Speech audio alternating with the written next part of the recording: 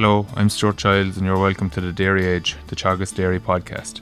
We're bringing you the latest information, insights and opinion to improve dairy farm performance. Last week, the New Zealand Special Agriculture Trade Envoy visited the farm of Sean Moher, Teagasc Dairygold Joint Programme Monitor Farmer. On this week's episode, I'm joined by Grania Hurley, Teagasc Dairygold Monitor Farm Advisor, and Paul Moher, Head of International Relations and Corporate Strategy in Teagasc, to tell me what they spoke about on the farm and also to outline the benefits to Ireland of hosting these types of visits. I started by asking Grania to explain the objective of the group's visit. The main reason they were coming to Ireland is to build, I suppose, links with Ireland and collaborate with a country that's quite similar to them in terms of how they manage agriculture in their country. And look, I suppose they're obviously going through the same challenges that Ireland is in terms of reducing emissions in the agriculture sector. I suppose they're quite similar in terms of that they have agriculture is quite a big part of their economy, so therefore they have big emission reduction ceilings as well, quite similar to what we have here again, because agriculture is such a big part of our industry. So again, it really was to look at what we're doing here with our farmers as a country, what we're doing, how we're leading climate action change with our farmers, and how they could adopt something similar in New Zealand. So really just to increase, and again, I think to improve our collaboration with other countries and see how they're working, what we can all do best, They obviously went to Sean's farm to see what you've put together there as part of the Signpost programme. So Sean has a lot of work done in the last 2 or 3 years there, which he was monitor farmer with us prior to that as well, and he's just moved into the Signpost programme, obviously, in terms of just moving on in relation to the sustainability side of things. So what elements of sustainability that Sean has put into practice did you show them on the day? Yeah, so again, we wanted to kind of, I suppose, like as you said, Sean is working with the Signpost programme, and what's key to the Signpost programme is that we look at the key tools that farmers can adopt in their farms, and not the like again with the farmers we're working with, it's key that these farmers become more sustainable in terms of environmentally, of course, in terms of reducing emissions, but also these farmers we also want to see how to become more sustainable in terms of economics and also social sustainability. So a lot of the tools that we are encouraging the farmers to use, and a lot of the tools that these farmers have been using for a number of years, will also improve their farm profits on farms. So so in the Signpost programme, for example, we have 12 tools that we currently work with. So a number of them, for example, is use of protected urea, improving their soil fertility through improving in getting more lime out, look at tools of increasing their ABI. All these tools, for example, that we're looking at on a 100-cow farm will increase farm profitability by €6,000 on a 100-cow size farm. But the key tools that we wanted for the visit to focus on with the New Zealand Trade Envoy was we looked at the herd EBI, Sean's herd EBI. We looked at the clover that he's adopted in his farm, how that's working in his farm and how he's reducing the chemical nitrogen. And the third tool we looked at on Sean's farm to reduce his emissions was protected urea. I suppose the first one we looked at, I suppose, was we looked at the clover. So we went out last week, and Sean, there was a small bit of break in weather, and Sean actually managed to get the cows out on one of the clover fields because there was a lot of grass on that field the day that they visited. I suppose Sean has really aggressively adopted clover on his farm over the last 2 years. And to date on his milking platform, he has 44% of the milking platform now is in white clover. And how he did that was really through a reseeding program. So when he was reseeding, he incorporated 2 to 3 kilos of clover at reseeds, and then he encouraged clover to come on by very excellent grazing management, but also reducing chemical nitrogen on those paddocks. And he's also done a bit of he's also incorporated through oversowing white clover as well to increase that level of white clover in his milking platform. So for 20, and how is that reduce emissions on his farm? Well, look, it's enabled Sean to reduce his chemical nitrogen on the farm. So on a whole farm basis, Sean has reduced his chemical nitrogen from, so again, he's outside blocks, a bit lower stock. So he's reduced his chemical nitrogen on a whole farm basis from 173 kilos of chemical nitrogen down to 136 kilos of chemical nitrogen on the whole farm basis. So like again, he has outside blocks to be lower stock, but again, he's made a big reduction on chemical nitrogen in that part. So that, and again, Sean, and from that, if you look at the milking platform itself, so where he stocked around 3.5 cows on the milking platform, the grass clover swards received 95 kilos of chemical nitrogen in 2022, and they grew 12 tons of grass, versus the grass only swards received 214 kilos of chemical nitrogen and grew 12.5 tons of grass. So, I mean, there's a difference there of 214 versus 98 kilos of chemical nitrogen on those paddocks, with a half ton difference there in the grass grown. So again, he's made huge strides in terms of maintaining grass growth in his farm while making phenomenal reductions in chemical nitrogen. So look, Sean is measuring grass on a weekly basis using Pasture Ireland. So again, he has that information in hand, and he can compare the clover fields versus the grass fields and see, is this working on my farm? Is the reduction of chemical nitrogen working on my farm? So, and it was an interesting point actually, that the New Zealand Trade Envoy made actually comment, was that your clover fields have grown half ton less than your grass fields, but we should actually be measuring this on a megajoule of energy. Really your clover fields are probably producing higher energy than your grass fields. So that's really how we should be measuring, the output, rather than just looking at a dry matter basis, which was an interesting comment coming back from them. Another area we looked at with them was the protected urea. So again, Sean has been, has switched over to using more protected urea on his farm. So back in 2020, when he joined the Signpost program, before that, he was still using a lot. He was using 49% of his nitrogen was in the form of protected urea. The other 50% then was in can-based nitrogen. And I suppose that's one of the key tools that farmers can use in their farms to reduce emissions, is by switching over from protected urea nitrogen over to can-based nitrogen. And he's increased that now in 2022, 72%. So just nearly 3/4 of the nitrogen he's using on his farm is in a protected urea format. And again, he's seeing, no negative impact in terms of growth on his farm. And it's working quite well. And again, obviously, we know it's a much cheaper product, the protected urea, rather than using can-based product. So look, it's a win-win for Sean. It's reducing his emissions, it's costing him less, and it's growing the same amount of grass on his farm as well.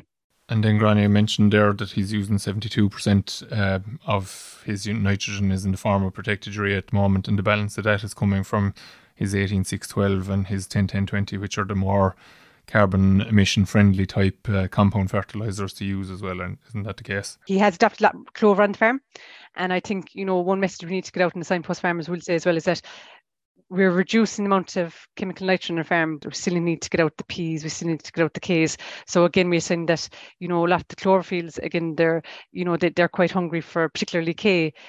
So again, it's quite important that farmers who are, that they are using their P's and K's. And like you say, the 8612 product is a lower emission product to use, and compared to your cut sward, your pasture swards. And, obviously, that's one of the key tools farmers will use as well, obviously, on their farms in terms of being more sustainable, is actually maintaining their soil fertility. So again, where you have to use your 8612, you use your 8612. You get your P's and K's right, and your lime obviously as well, because again, your lime is going to naturally release that natural occurring nitrogens in the soil as well, And then I suppose of the three items that you mentioned there in relation to the protected urea, the clover and the EBI, which were the ones, look, obviously she mentioned about looking at the grass in terms of the megajoules of energy there, as you said as well. Was there any one of them in particular that they were very interested in terms of maybe taking on in their own scenario back in New Zealand? We're quite similar kind of countries, Stuart, I suppose, and it was an interesting conversation that we all had with each other, and that I think, even though they've been using clover in their swards, I think they were quite interested in how Sean is managing his in terms of his rotation and in terms of managing clover. They were quite interested in the amount of grass he's growing in the farm as well. So I suppose, quite interested in just in terms of the clover side of it and how we can cooperate more on our farms, and to reach our targets, because I suppose that's the biggest one that I think for Sean and Latin farms are doing, is just to incorporate more clover. And look, we have to be conscious as well that it's not an easy thing to be done, and Sean did highlight that that the tools, for example, just switching to protected tree is an easy one. You're picking up the phone, you're talking to your local sales advisor, I want to use protected tree product instead of a can-based product, whereas he did stress that the clover is a bit more work in it, but when you're making that much reduction in your chemical nitrogen, in terms of reducing costs, producing a higher quality feed, it's just, for Sean, it's a no-brainer, and look, it's working very well. So yeah, look, I suppose I could say that we're quite similar in terms of our farming systems, but look, they were quite interested in how he's adapting well with the reduction in nitrogen on his farm. And I suppose they arrived just a week after the carbon index had been launched. Had any comment on that? Did they think, obviously it's a world first from an Irish perspective? Yeah, again, look, they were impressed with Sean. I suppose Sean has been breeding his cows for IEBI with a long number of years since he started, so again, like his EBI has jumped up to €199 as a herd average, and his carbon sub-index is €7 for his herd of cows. And again, if looking at last year in 2021, for the full crop year, he produced 523 kilos of milk solids per cow. Versus his crop, the Dairygold average was 437 kilos of milk solids per cow. So, for, he needed, you could say, for the average, so he's milking up to nearly 90 cows there, really, and he needed 17 less cows than the average Dairygold supplier would have required to produce the amount of milk solids sold off his farm. So again, like, I suppose it's just to highlight that Sean has been using EBI correctly. He's produced a very efficient cow that's producing high levels of milk solids, running off about kind of 850 kilos a meal, and look, highly fertile. So again, I suppose this is very important. It's very welcome to see this in this sub-index come into the ICBF, because again, I think it does highlight that where we have been using high EBI bulls in the past, and we've increased our EBI, it's showing that this is coming through into a very carbon efficient type animal as well, Very good, Grania. So I'll switch over to Paul now to give us a bit more of a kind of a background as to why we have these international allegiances and alliances working with other countries. Or are we giving away the trade secrets possibly? It would be the question I'd have for Paul. Thanks, Grania. Thanks, sir. So Paul, firstly, as the head of international relations and corporate strategy in Teagasc, will you explain what the role entails, please? So in my current role, I have the privilege of meeting and working with a lot of people outside Ireland and a lot of institutes and countries around the world. So in Teagasc, we're trying to, I suppose, look outwards a little bit more regularly and a bit further than perhaps we have done in the past. So we're well plugged into networks around Europe, and we're reasonably well connected to people in forage producing countries like New Zealand. But we also are looking to connect with people all around the world that have a common interest in things like climate. And I suppose if you look at the policy arena we're in today, there's a lot of commonality in the challenges people have trying to produce food, trying to make a living out of it, trying to deal with the environmental sustainability challenges and the social sustainability challenges like an aging farm population, poor health and safety record for the sector. And I suppose more recently, food security has become more prominent as well as a challenge. So lots of challenges, even access and capital, use of digital tools, trying to diversify the system. Nearly every country has similar challenges, even though their actual production system might vary quite a lot in comparison to Ireland. So at the moment, I suppose climate is number one. It's the most unifying challenge of them all. And I think it's incumbent on ourselves to look to connect with countries that are trying to find solutions to reduce emissions and develop a more sustainable agricultural production system into the future. Okay, so Paul, moving to the visit that Grania has described, this is one of many of these visits that take place every year. Can you explain to people that are tuned in the benefits of, for both parties, I suppose, visiting and for ourselves in terms of hosting these groups? The Special Envoy for Agricultural Trade, along with the New Zealand Ambassador and his policy advisor, all visited Moher Park and then on to Signpost Farm. And they're an example of a group that have made contact with Ireland and Teagasc to see what's going on. And I suppose some of this is on the back of previous relationships, and also the good work that's been done out there through initiatives like Origin Green, promoting Ireland and Irish food. So people have a genuine interest in coming to see what's going on here. And at the moment, there's a lot of interest from all parts of the planet, Africa, South America, Asia. And it's a really interesting time as people, let's say, unite under this global sort of challenge to tackle emissions. Okay, so I suppose the one question I'd have and maybe other people listening in might be thinking the same way too, just in terms of sustainability and how important it is to us as an exporting nation in the agri-food industry. How important are the allegiances that we're developing by interacting with other countries on such matters? And could you take the viewpoint that, because if we've cracked the nut, like just from what Grania has said there, that there's obviously interest in what we're doing here from the New Zealand group in particular now, but just not specifically focusing on them. But I suppose one could ask the question, should we necessarily be sharing that information with our potential international competitors, I suppose? Yeah, tough question, Stuart. I would expect nothing less from you. I suppose, again, I think as a small country, and if you ever get a chance to engage with some of these platforms and discussions at a global level, and I use an example of Tanzania, a country that we're working with, population of 60 million and maybe 25 million head of cattle, as an example. And if you go to Asia, like there's a whole collection of countries that add up to millions and millions of people. And I suppose sometimes we get focused just on ourselves, and what we do here has been really important, and maybe we have intellectual property we should protect. But I think as an exporting country, we have to be more open than maybe if we had a completely closed system inwards looking. And I think there's a lot more to be gained by connecting with other countries and seeing what they're doing than we will get from, if you like, paddling our own canoe.